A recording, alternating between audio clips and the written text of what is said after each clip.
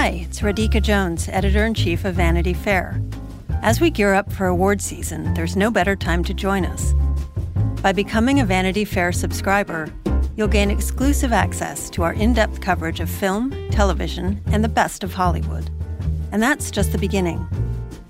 Vanity Fair takes you inside the worlds of entertainment, culture, politics, and scandal, bringing you iconic images, era-defining stories, and much more. Get 15% off a year of digital access to Vanity Fair by visiting vanityfair.com and using promo code POD15 at checkout. That's vanityfair.com, promo code POD15 for 15% off a full year of insights and exclusive digital access. Subscribe now.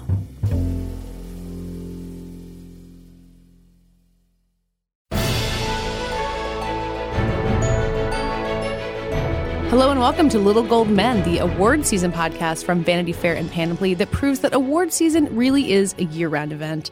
I'm Katie Rich, the deputy editor of VanityFair.com, and I'm here with Vanity Fair's digital director, Mike Hogan. Hi, Katie. And Vanity Fair's film critic, Richard Lawson. Hello. This week, we've welcomed a very special guest, Jason Bateman, who stars in and directs the new film The Family Fang, which opens this week. It also stars Nicole Kidman and Christopher Walken.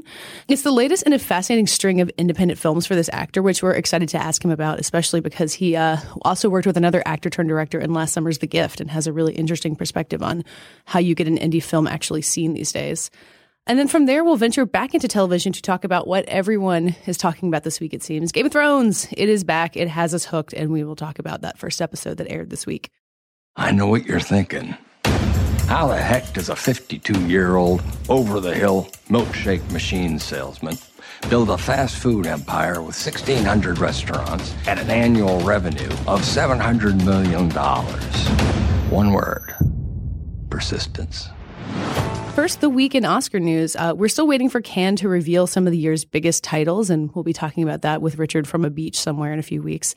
But one summer contender revealed itself with a trailer for the first time. We've been keeping an eye on The Founder, which is the story of Ray Kroc, who didn't found a McDonald's, but kind of turned it into what it is. It stars Michael Keaton. Is it an Oscar play the way that we think it is? Did this trailer reveal anything? I think the trailer revealed that it's a big Michael Keaton performance. Yeah. The tone of it seems a lot lighter than I thought it might be. Well, the summer release kind of suggested that. No, that's true. You know, I'm sure there will be serious moments, but I think that really what the trailer showcases is that Keaton is really doing his Keaton thing. Mm-hmm. Going for round 3 now. Mm-hmm. Round 3 of Oscar contention. Yes, exactly. In a row, 3 years in a row. Mm-hmm. So that's big for him.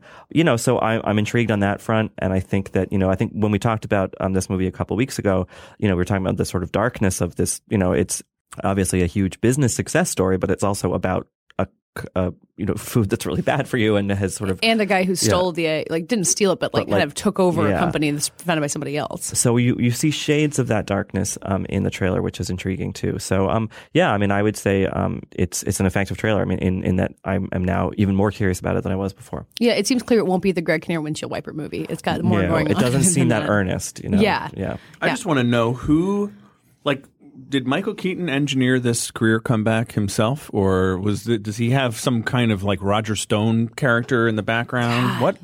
How did this happen? There's a graying portrait in his house. Yeah. Or some sort of monkey's paw. I don't know. I mean, it was Beetlejuice was a long time ago. Yeah, I remember when he was in The Other Guys, the Adam McKay movie, speaking of this past Oscar race.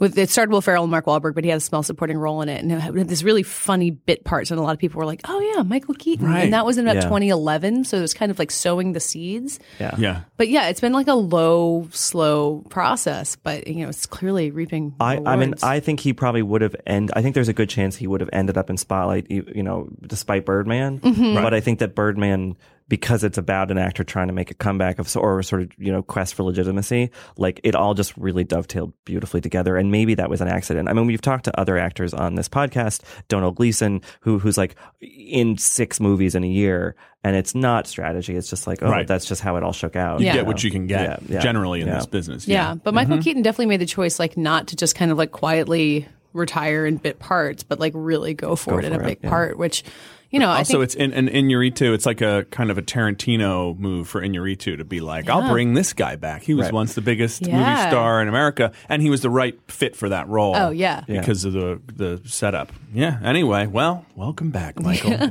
Well, moving on to someone who has never gone away, Meryl Streep. We revealed a featurette exclusively on VanityFair.com last week about Florence Foster Jenkins, which is the new movie in which Meryl Streep plays the really famously terrible opera singer who was kind of deluded into thinking she could play Carnegie Hall, which she did.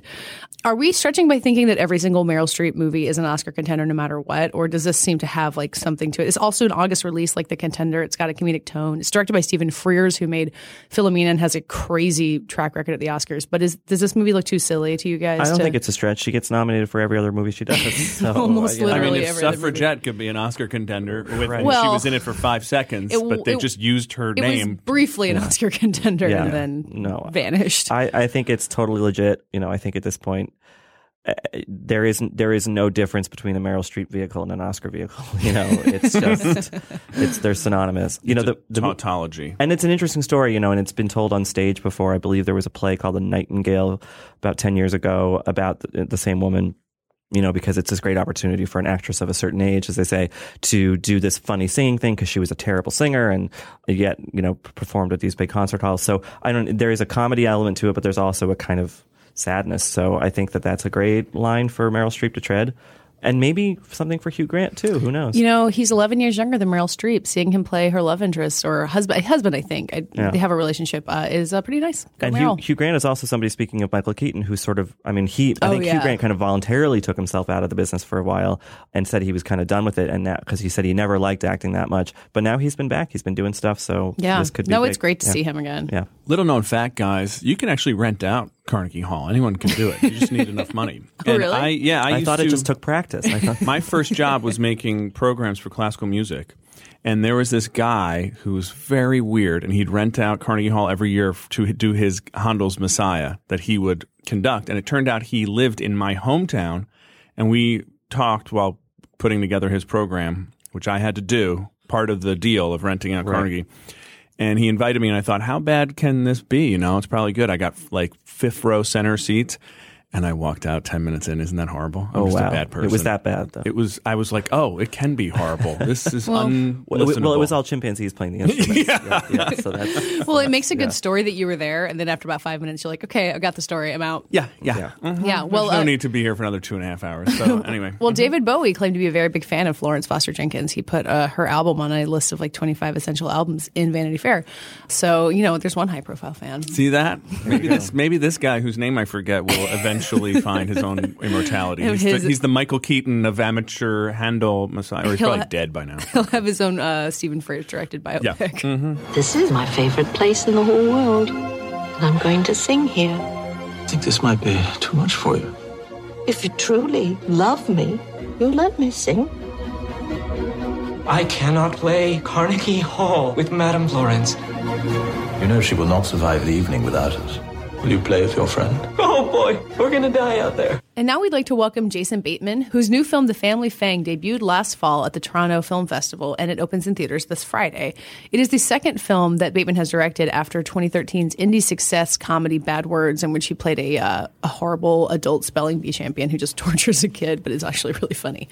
We asked him about his kind of new career as an indie film director, although he's been directing since he was 18, which is something I didn't know until today, and then how his work as an actor has led him to this kind of natural transition, even though he's still acting, and why you kind of do need to make that change at some point to, keep your career fresh. So this movie premiered at Toronto last year. It's making its way to theaters now. And it's interesting that it followed up Bad Words in a, not like immediately after like it was announced, like, oh, Jason Bateman will direct this huge movie. It kind of emerged very organically. And I'm curious if you knew after finishing that film that you did want to jump immediately back into directing again. Yeah, it's a really exciting thing for me to do on a set. I've spent a lot of time since I was a little kid on a set, and hopefully you soak a bunch of stuff up as far as what it takes to kind of create these fake worlds, and an actor kind of has one particular job in that effort, but a director kind of has the privilege of like involving he or she, himself or herself with multiple departments. It's kind of a complicated, big challenge. So I've always kind of looked forward to getting the opportunity to do that. And then yeah, doing Bad Words was a lot even more fun than I even thought it would be. And so I was looking to do it again immediately. And Family Fang didn't push me in the opposite direction. I want to do it even more now. Well, what I didn't realize is that you had joined the DGA when you were 18 to direct episodes of Valerie, which is, and that's not even precocious. That's like child prodigy level. That's incredible. Wunderkind. Yeah, that was not to take anything away from multi-camera directors, which is what sitcoms are in front of an audience, but it is definitely a different process, and it's a little bit closer to directing a play, and that you've got the audience out there, and everybody's kind of on one side of a line. This proscenium, and there are more things I think a director can do in a single camera project, like. There's some single camera stuff on television, obviously, but obviously every film is that single camera thing where a camera can get up in the set. So is that maybe that directing Arrested Development was a more of a springboard toward directing features because that is that single camera process? Yeah, correct. But I only did one of those, but it was my first single camera effort, and definitely kind of got me very, very, very itchy to get going at it if I could. So you've been in the business for a long time, and I'm wondering if this kind of, moving from acting into directing while still acting, is that kind of evolution, do you think, necessary to sustain a career over, a few decades versus kind of, having a short arc as a big actor? Like, do you view it that way? Well, yeah. I mean, not to sound overly strategic, but I do think that it is true in both cases. I think that not only it's satisfying if you want to kind of evolve in challenging yourself. Yeah, I think it's, as we were talking about earlier, it definitely demands you use that which you've learned. But I do think it's smart to kind of diversify in this business. It's I can't believe that I've stayed employed as an actor as long as I have. It's this is a really fickle business, and it's not a meritocracy, especially on the acting side. So I feel very, very fortunate that I've been able to continue acting, and to open up another avenue of employment is certainly smart, pragmatic, realistic. So with The Family Fang in particular, it's a funny movie, and we know you from a lot of comedy stuff, but it's also, there's a real seriousness to it. I mean, it's about this family with a lot of problems, the two adult siblings. Is that another kind of conscious choice about trying to move into a different or kind of blend genre, or is it more just about the material and whatever genre it's in, you're just happy to do it? I'd say yes to both of those things. Again, I didn't intend for it to be,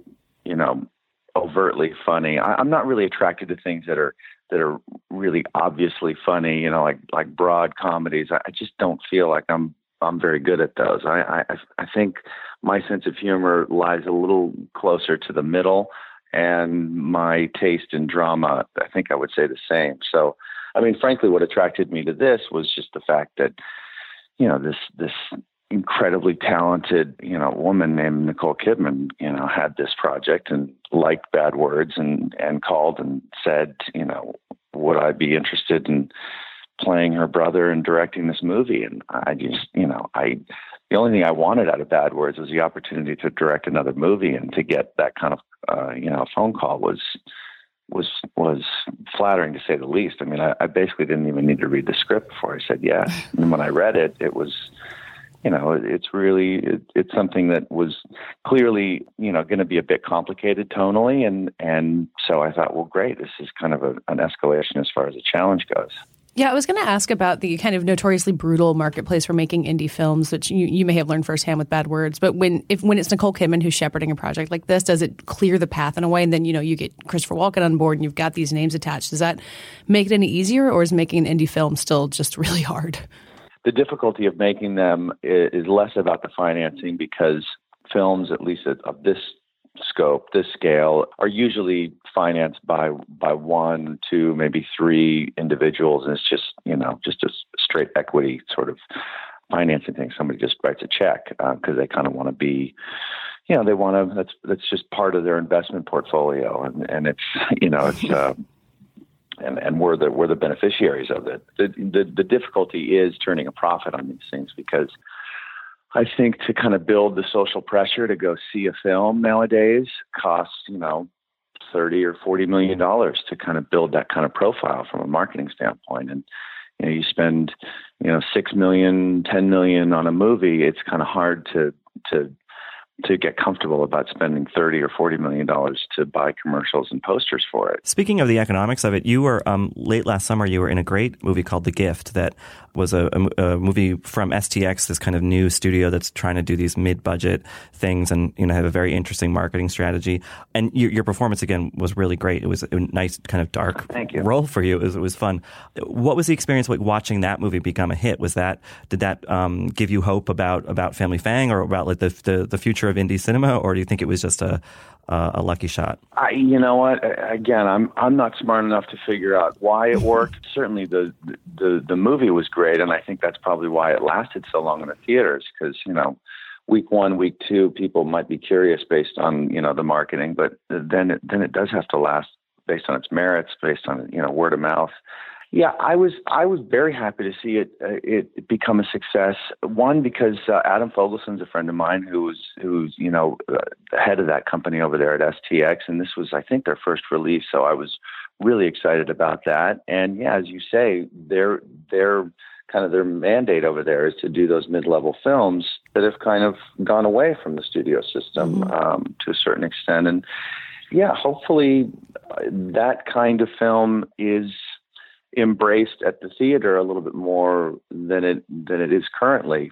Films like Kramer versus Kramer, or All the President's Men, or The Verdict, or all of these sort of adult films used to be the blockbusters back in the early 80s and late 70s, and nowadays they're an anomaly, right, at the theaters, and that's a shame. I just don't know where that audience has gone. Perhaps they're staying home watching television because TV does that stuff really well now, but it would be nice if we could figure out a way financially to make those last in the theaters. Maybe STX is onto something there. That would be great. Well, and people find a lot of films watching at home too. I mean, there's so many films that go on VOD or are in theaters and then quickly on VOD. Is that, as a director? Yeah, that's what we're trying with. Yeah, we're trying that with Family Fang. I mean, we're certainly not first, but that model is hopefully going to become really viable, where you have a domestic release for a week or two and give people a chance to see it in the theater if they want to, and also kind of get that initial word of mouth kind of going. But then almost immediately it's there on your iTunes or whatever service you have, and you can watch it in the comfort of your home. It's not ideal because you're making the movie assuming a large scale projection, and that kind of informs how you format the frame and all that other kind of stuff. But it's better than a movie opening and closing in a week, and you got to wait 6 months for it to hit DVD or something. And this will be interesting. Hopefully they can make it all work. I saw it on the big screen at the Toronto Film Festival in September and really liked it. And I'm just kind of curious to hear from you.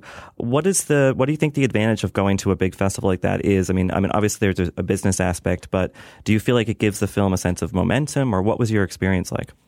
I had a great experience. That festival, as you know, or I hope you had a lot of fun there. I've had a lot of fun going to that festival over the years. It's really a group of really nice people, and they're obviously pretty sophisticated about movies, and we were very warm and pretty inclusive. I've never really heard any group audience sort of slam a movie, or there's certain festivals you kind of hear like nasty responses sometimes to movies. They don't seem to do that in Toronto, which is kind of nice.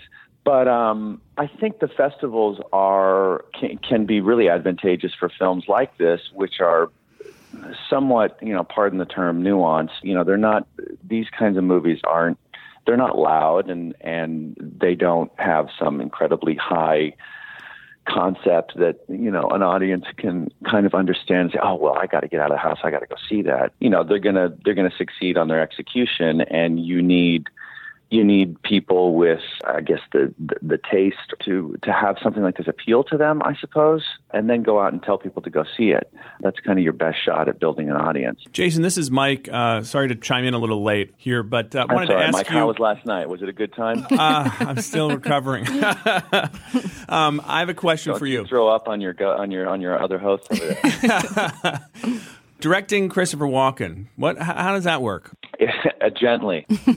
You know, you don't hire Christopher Walken to kind of fit your idea of how the role should be played. You hire him because you hope and pray that he brings everything that he wants to bring and play it the way he wants to play it. And that's certainly what he did. And he was really nice to me. I was so appreciative that he was, you know, kind to me, as was Nicole. Were you worried that he might not be kind? Was that a concern? Well, you know, I mean, I'm a new director, you know, and you hope that the actors and the crew members and everybody associated with the process will be patient with you and help you out. And you know, your job basically is to answer questions and fix problems. And oftentimes, you know, you need help with all those things. So he couldn't have been nicer. And my experience as an actor with directors, you know, the ones that I've really, really enjoyed are those that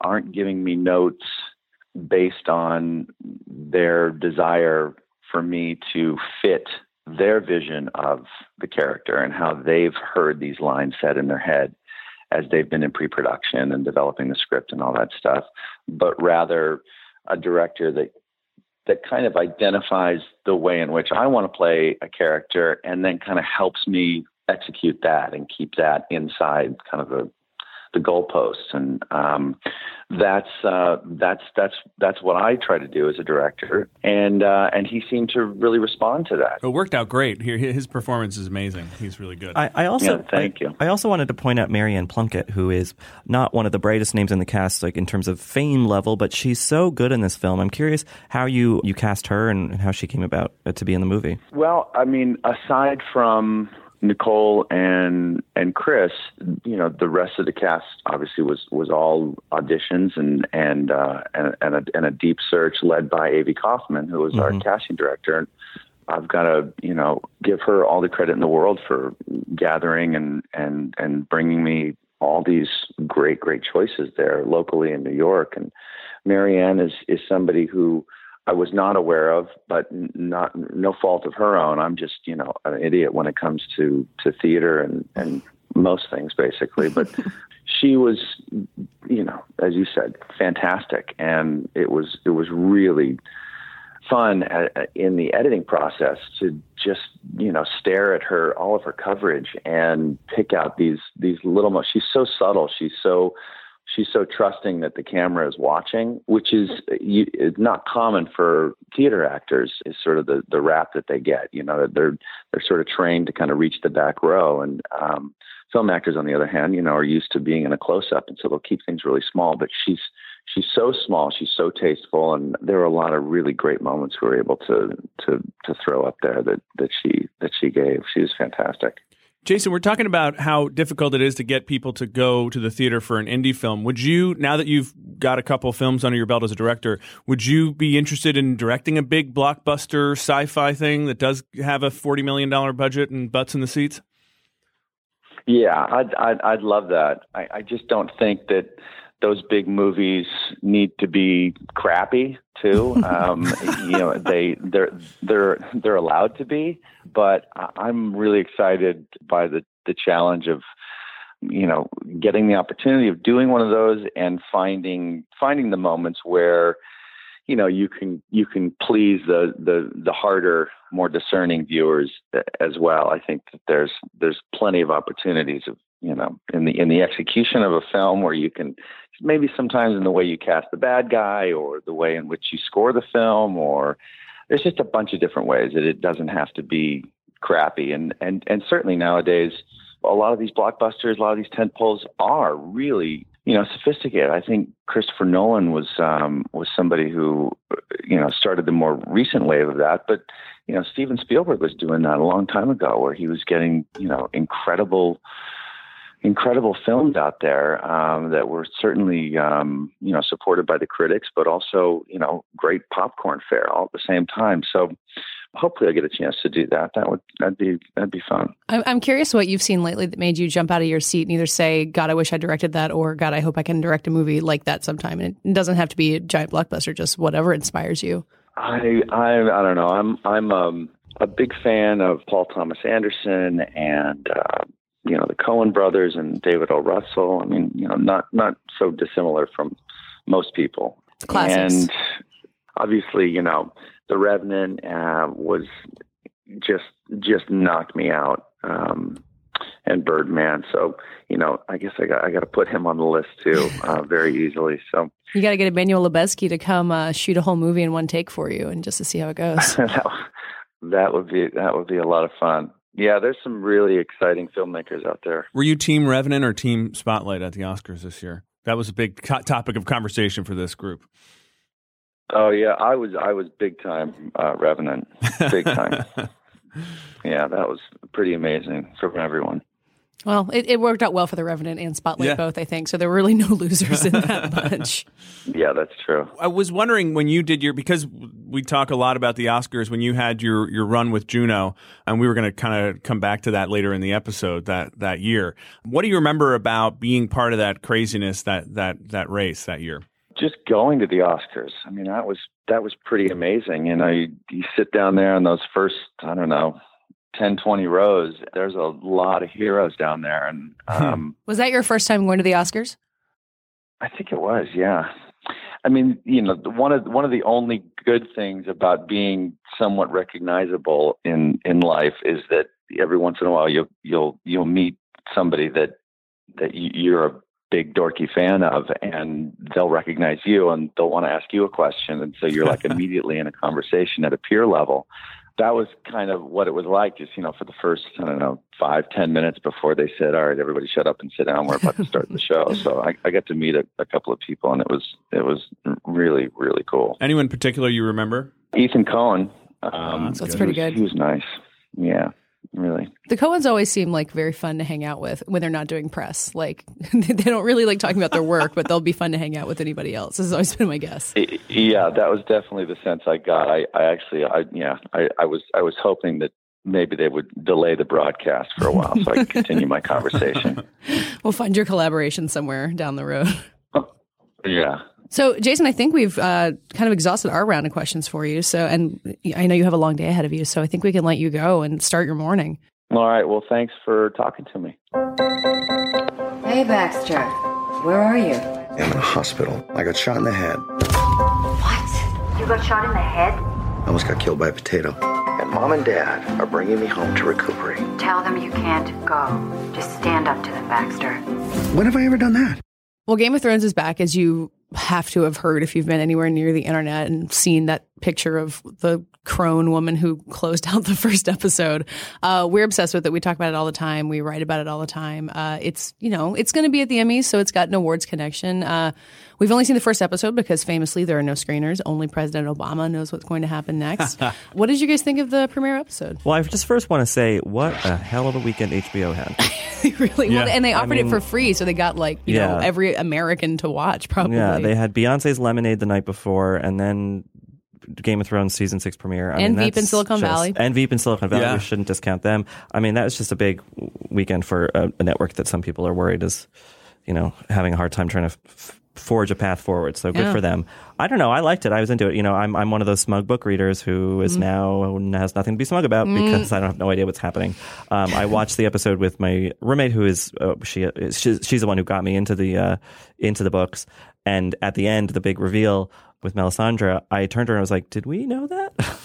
And she was like, I don't think we knew that, because we had read the book so long ago. So that was kind of fun, actually. I enjoyed that, being surprised with everybody else and not being like, see, I told you, you know. It was good. So I don't know. I waver on the show by the end of each season, so we'll see. But so last season I was like, I don't know. But the minute that music started up, I was like, oh yeah, I'm back. Yeah. It's just so excited to have something so big coming back. And you get the credits and you're going to all the lands and it's so expensive. I mean, nothing else on television looks like it. It just feels like you're in like an action movie that's got no good dialogue and characters. Except for the Dothraki wigs did not look expensive. That's Mo Ryan pointed that out on Twitter. They're nomadic people. I mean, you're not going to have good wig makers. They have great eye makeup, though. Yeah, they're all made of horsehair, the wigs. That's probably. Yeah, I mean, this was a little bit of a table-setting episode, right? Or kind of like a wrap-up from last season. So it was just kind of like fun, like, oh, let's get reacquainted with everybody. I mean, certainly the Jon Snow stuff was sad. Well, were you surprised that they didn't bring him back? Because I think should we issue a spoiler alert? By the way, I mean, who cares? The internet widely assumes that Jon Snow will come back. There's no information to prove that he will. Okay, the books don't know. So, but everyone just thinks that he will. So I kind of I think that's why I wasn't that bummed, because I was like, I know he's coming back, so they're just going to stretch this out. Who knows what that red woman is up to? With her, if she can make herself look like that at age 400 or whatever, she can bring Jon Snow back. Well, I think she's there for a reason, for sure. Yeah. And do we? Are we convinced that he's coming back? Yes. I don't know. I waver on it, man. Yeah. I know there's like evidence to suggest it, but maybe I'm just such a rube. But like, there have been so many interviews with Kit Harington, with other actors, and they're like, he is off the show. He is done. He's like, my time with Game of Thrones is over. I'm like, would they really lie? What if he comes back as a different actor? Well, that's what I think. And honestly, that's what I think is going to happen in the next book, because the book ends with him dead. But he has this warging ability. So my thought was that the character would be back, but Kit Harington wouldn't. What if he comes back as his dire wolf and it's just all about a wolf from now on? Well, hey, Jon Favreau, The Jungle Book just proved that you can do that effectively, right? That's true. No, I think it, I'm choosing to believe that he's coming back, but I think it's going to be interesting to see how they do it. Well, I think the game that they're playing with their audience, where, the showrunners are like kind of vocal in responding to the audience, even though they say that they don't never respond to the audience. It's kind of an interesting game that they play. And clearly at this point, they know everyone's waiting to see if Jon Snow comes back. The first poster released for the season was of Jon Snow. Like they are playing with us. Yeah. And I feel like they might wait till episode 5 or 6 to do anything about all this. I mean, Sir Davos is getting at some interesting stuff at the Wall, but that story can pause while we go focus on everything else. Yeah. I like that Sir Alistair is Sir Alistair Thorne, right? Yeah, the guy who's leading the Night's Watch. Yeah, so we have a good, solid villain there, Ramsay Snow, who just really can't wait for him to die. He's Ramsay Bolton now. He got Ramsay legitimized. Bolton, thank you. Yeah. I really, really need him to die by the end of this season. But I love the Reek, Sansa, Brienne, Podrick foursome. That's a fun Avengers-style convergence. Exactly. Yeah, that fight scene with Brienne and Pod was really satisfying. And then where Brienne kind of takes her oath to Sansa, and it's like the resolution of seasons of Brienne's character, where she's just looking for someone I'm to actually serve. getting like weepy now thinking about it. Yeah. I love Gwendolyn Christie in that role, and it's just so. I mean, she didn't do much last season, so it's really good to have her back. Yeah, and they really set it up where you feel so happy for Brienne that she finally has someone who's worthy of her worship. That's all she wants is like to serve somebody. That's a very human. There's something really human about that. It's cool. Just find your place in the world. And has I couldn't remember. Has Reek / Theon told Sansa that her brothers aren't dead? I think so. I think he told her at the end of last season. Okay, so like that kind of propels their story forward. I thought you were going to say, did he tell her that his junk got cut he off? Can't perform as he once did. They were raised together. I don't think she's interested one way or another. Yeah, they're like brother and sister. No, I think he told her because that's how he's earned her trust back. Right. Okay. But all the start. Well, she's in the north, and Rickon and Bran are in the north, and Jon is somewhere. Like there's I think our own Joanna Robinson, who does the bulk of the Game of Thrones coverage for us, has speculated that she's amazing at it, and she has speculated that there's a Stark kids reunion. Like Arya is going to take her time, but we might see some Starks seeing each other, which is going to be. And that's really one nice. of the big unknowns from the books is that we haven't in the books you haven't seen Rickon for 2 books. Yeah, so everyone's like, I do hear a whisper of him toward the end of the 5th book, so it's like, oh, where's he going to be? And in the books we haven't seen Bran either, right? Like he goes off the way he Yeah, does. he goes into, well, we'll see next week. Yeah. He goes off into his weird tree cave and becomes God. I don't know. With Max von Sydow. Oh, yeah. Yeah, so I don't know. Right. There's a lot of, I mean, that's the thing is that this episode was a broad survey of characters, but there were still some we didn't see. So, Yeah. you know, and the show, they have to do that at this point. I mean, there's so much. There's too many characters. Yeah, but I didn't feel the way I have with certain Game of Thrones episodes in the past. I didn't feel like I got short shrift with anybody on Sunday night. Like I felt like the episode spent a good amount of time on its on everybody. It felt fair. I'm still a little bugged by Dorne. I know a lot of book readers are really bummed about how that plot has turned out because it's really interesting in the books, but it never really took off last season. Well, yeah, they excised like a bunch of Dornish plots from the books, and I think that in the premiere they just kind of were like, "Fuck it," just killed everybody. Honestly, I was fine with that. Yeah. Well, do you think we're going back to it though? Like, are we going to watch Ilaria Sands rise, or is that like, okay, goodbye, Dorne, we killed? No, off I think she'll be everybody? involved. Yeah. I mean, Indira Varma, who's the great actress who plays her, she was from Rome years ago. She's in the opening credits now, so I think that she's there to stay. I like the spear through the face, so that was pretty good. That was but they intense. killed all the cute boys. I mean, I was just I know. they just keep doing it, man. We should an entire Khalasar of Dothrakis just showed up. No, that's true. Fair enough. There's so many of them. Fair enough. So we talked to Jason Bateman about how like a lot of people are going to television for their adult stories now, like for the kind of adult filmmaking that dominated the box office in the 70s and 80s. Game of Thrones sometimes gets credited for being that, and sometimes, as Ian McShane said, is called just tits and dragons. Are we feeling like it's earning our deep thought at this point, or are we just all hooked and we can't help it? I think it has moments, either in every episode or definitely in every season, that sort of transcend tits and dragons and become something. I mean, I'm thinking about Arya on the boat going off to Braavos at the end of season 4, I think it was. Beautiful sort of poignant scenes like that. Sansa and Littlefinger in the crypt, and he's telling her this story about the past that, is, I think, going to come to bear later in this season. I think that the show has moments of beauty that make it prestige with a capital P television, but they're very astute at blending those things. And I think that's why it's the rare, sort of global hit that it is because it, part of the reason why is because you feel like you're getting brain food, but it's also so visceral.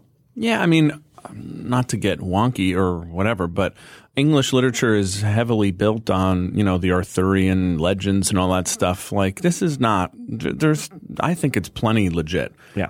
It's fun, it's genre-y, but it's, if you can make people feel real things, which I really did feel with Brienne and Sansa, and create real beauty, which they do, then just because it takes place in a ridiculous land based on Bayonne, New Jersey, I don't know, why not? It's fine. Yeah, and I think that maybe this is just me not knowing enough political history, but the kind of power struggle of it and kind of watching people, like what people want and how they trade for it. And I think President Obama even watches it and says it's like the most accurate representation of politics. So, well, right? Yeah. If he thinks it's good, then that and Veep, people say. I was just in the White House last week, and they were like, Veep is the one. That's what it's really like.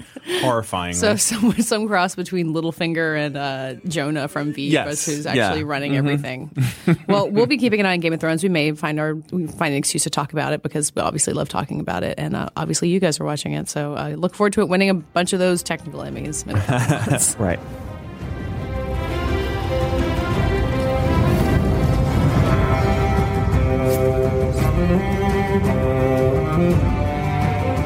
And now we'll close with another chance to rewrite recent history. In honor of our guest, Jason Bateman, we thought we'd look back at the year in which he had a major role in a Best Picture nominee, which was Juno.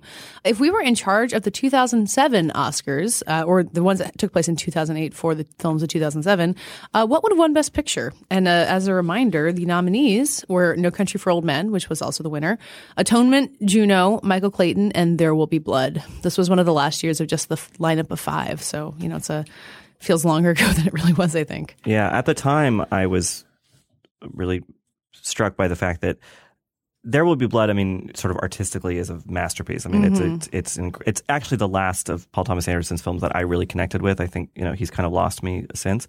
So that it was going up against No Country for Old Men, which is also a masterpiece. It felt like, and they're also sort of similarly toned. Yeah, dark, modern westerns. And they were both filming in Texas at the same time.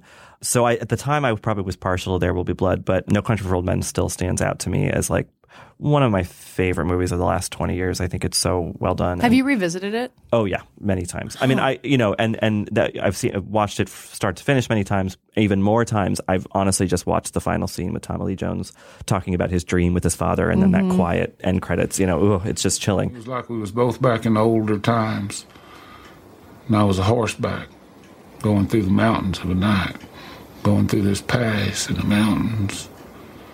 It was cold, and there was snow on the ground. He rode past me and kept on going. Never said nothing going by. Just rode on past. I would still go with No Country, honestly. Although Michael Clayton, in any other year, maybe I would have gone with that. Michael Keaton was so good. And I think I saw it late, maybe even after the Oscars. And it's one of those things where you're like, what is this movie? It's about a lawyer. I don't understand. And then it's one of those things that just absorbs you. And it's got amazing performances in it. Tilda Swinton won an Oscar for it. Of all the things Tilda Swinton could have won an Oscar for, it's maybe her most normal person role ever. But no, it's such solid. I mean, honestly, this entire lineup is really, really good. It's an incredible lineup. Really I would good. watch any of these movies tonight. Yeah. And remember that even the Atonement, which probably comes off as the slightly cheesier, standard issue Oscar thing, but that amazing scene, the landing at Dover or whatever, Dunkirk. Dunkirk. Dunkirk. It's a 7-minute unbroken tracking shot. Yeah. It's incredible. I mean, that's that's phenomenal filmmaking, and anyway, that I think it's actually a really good film. And Juno was a big fun hit that did not feel as Oscar-y as the other stuff. Yeah, and it was very. I think there were a lot of people worried about it being knockoffs, and people were saying those jokes to each other. But it's still very sui generis. Yeah. It is its own thing. It is a really distinctive voice that hasn't really been repeated since then. And I think it really deserves its spot here. Yeah, you forget that a lot of imitators of Juno came after Juno. So now it's feels like, oh, it was just one of those movies. It's no, like you said, that it was the original sort of quirky teen, whatever thing. Well, and Ellen Page and Michael Cera completely discovered in the film. And Saoirse Ronan in Atonement. Oh, yeah, Saoirse Ronan in Atonement. An Oscar nominated made her debut. Yeah, Benedict Cumberbatch is in Atonement. Juno Temple, the early scenes of that movie where they're all at the Manor House, it's just stacked with stars who weren't quite stars yet. And then Michael Clayton, in a way, didn't that kind of signal George Clooney's move from ER guy to serious? Yeah, I mean, I guess Good Night and Good Luck had happened a little bit earlier, but he didn't have as major a role in it.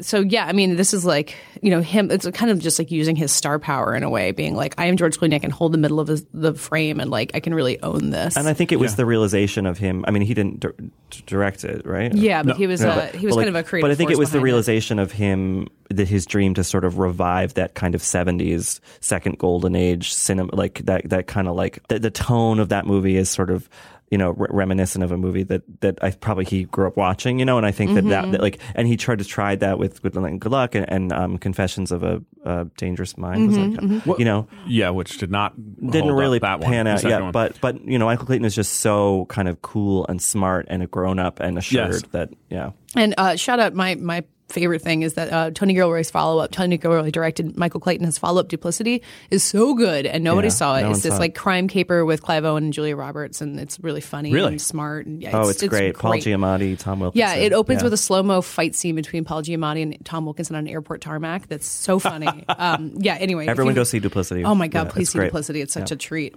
Wait, so Mike, can you pick from this group? Do you just want to go with history? I mean, I think for laughs, I might go with There Will Be Blood, just because, I mean, it might as well have been. It feels like a little bit of a toss-up between It kind of feels like it did two. win. When No Country won, it was kind of There Will Be Blood being co-honored as being here's because in what universe could There Will Be Blood have been nominated for an Oscar in any other year? Even now, it would be hard because it's so grim and so unrelenting. Artistic and I mean, Daniel Day-Lewis's performance really carried it because anytime Daniel Day-Lewis does a performance, everyone pays attention. But the movie itself is so not an Oscar movie by any traditional definition. No, Paul Dano running around that burning church or whatever. I don't even remember what happens. It's just total insanity. I think you can make a case for this being the year that kind of opened up the modern era of Oscars that we have, where we talked about Black Swan a couple weeks ago. That wouldn't have been a traditional Oscar movie. Birdman isn't a traditional Oscar movie in a lot of ways. This was kind of when that definition started shifting a little bit. I mean, The Departed had won the year before, so I guess it's not only this year. But and then they opened up the field to 10, and now we get, every year we get a movie like No Country, There Will Be Blood that's really pushing that boundary. Super dark, anti-hero, show. Kind of male-driven, but that's okay. Well, Juno and Atonement both had really great roles for women. And, honestly, Michael Clayton had Tilda Swinton. I'm forgetting the woman in No Country for Old Men, Kelly MacDonald. Yeah. Yep. Mm-hmm. Yeah, she has a great supporting part. So there will be blood is very manly. I'm not going to do my Daniel Day-Lewis and There Will Be Blood impersonation. Then I won't do my impersonation of Tilda Swinton saying "You don't want the money" in Michael Clayton, which is one of my favorite deliveries in cinema history. I think as we talk about this, the one that I most want to watch tonight is Michael Clayton. But I don't. Yeah, I think I still got to. Again, a beautiful ending. Comparing. No Country for Old Men has that great ending. The ending of Michael Clayton was just like the credits playing in the car. It's so good. Yeah. What a good year. Yeah. Good for 2007. I remember at the time everyone being like 2007 is one of those banner years, because there was great stuff that whole year all around. So I guess I'll keep it with No Country for Old Men, but really good on everybody in this category. Yeah, well done, respected filmmakers. You made a great movie, guys. I'm finished. And that does it for this week's Little Gold Men. Thank you so much for listening, and please rate us and review us on iTunes if you have a moment. We love getting the reviews. It helps us find new listeners. It's the off season, but there's still so much to talk about, and people need to hear about it. You can find us all writing at vanityfair.com, and all of us on Twitter. I'm at Katie Rich. Mike? Mike_Hogan. And Richard? Rylaws, and I've decided I don't need to spell it anymore. Oh, me too. I just decided you know how to spell my name. And we all have a Twitter account at Little Gold Men. This episode was produced by Sam Dingman and edited by Tim Einenkel. And thanks to Laura Mayer and Andy Bowers at Panoply, who are letting us use their very beautiful new studios. It's an exciting time for all of us. And this week's award for Best Quote from the janitorial staff of Game of Thrones goes to Jason Bateman. Soak a bunch of stuff up.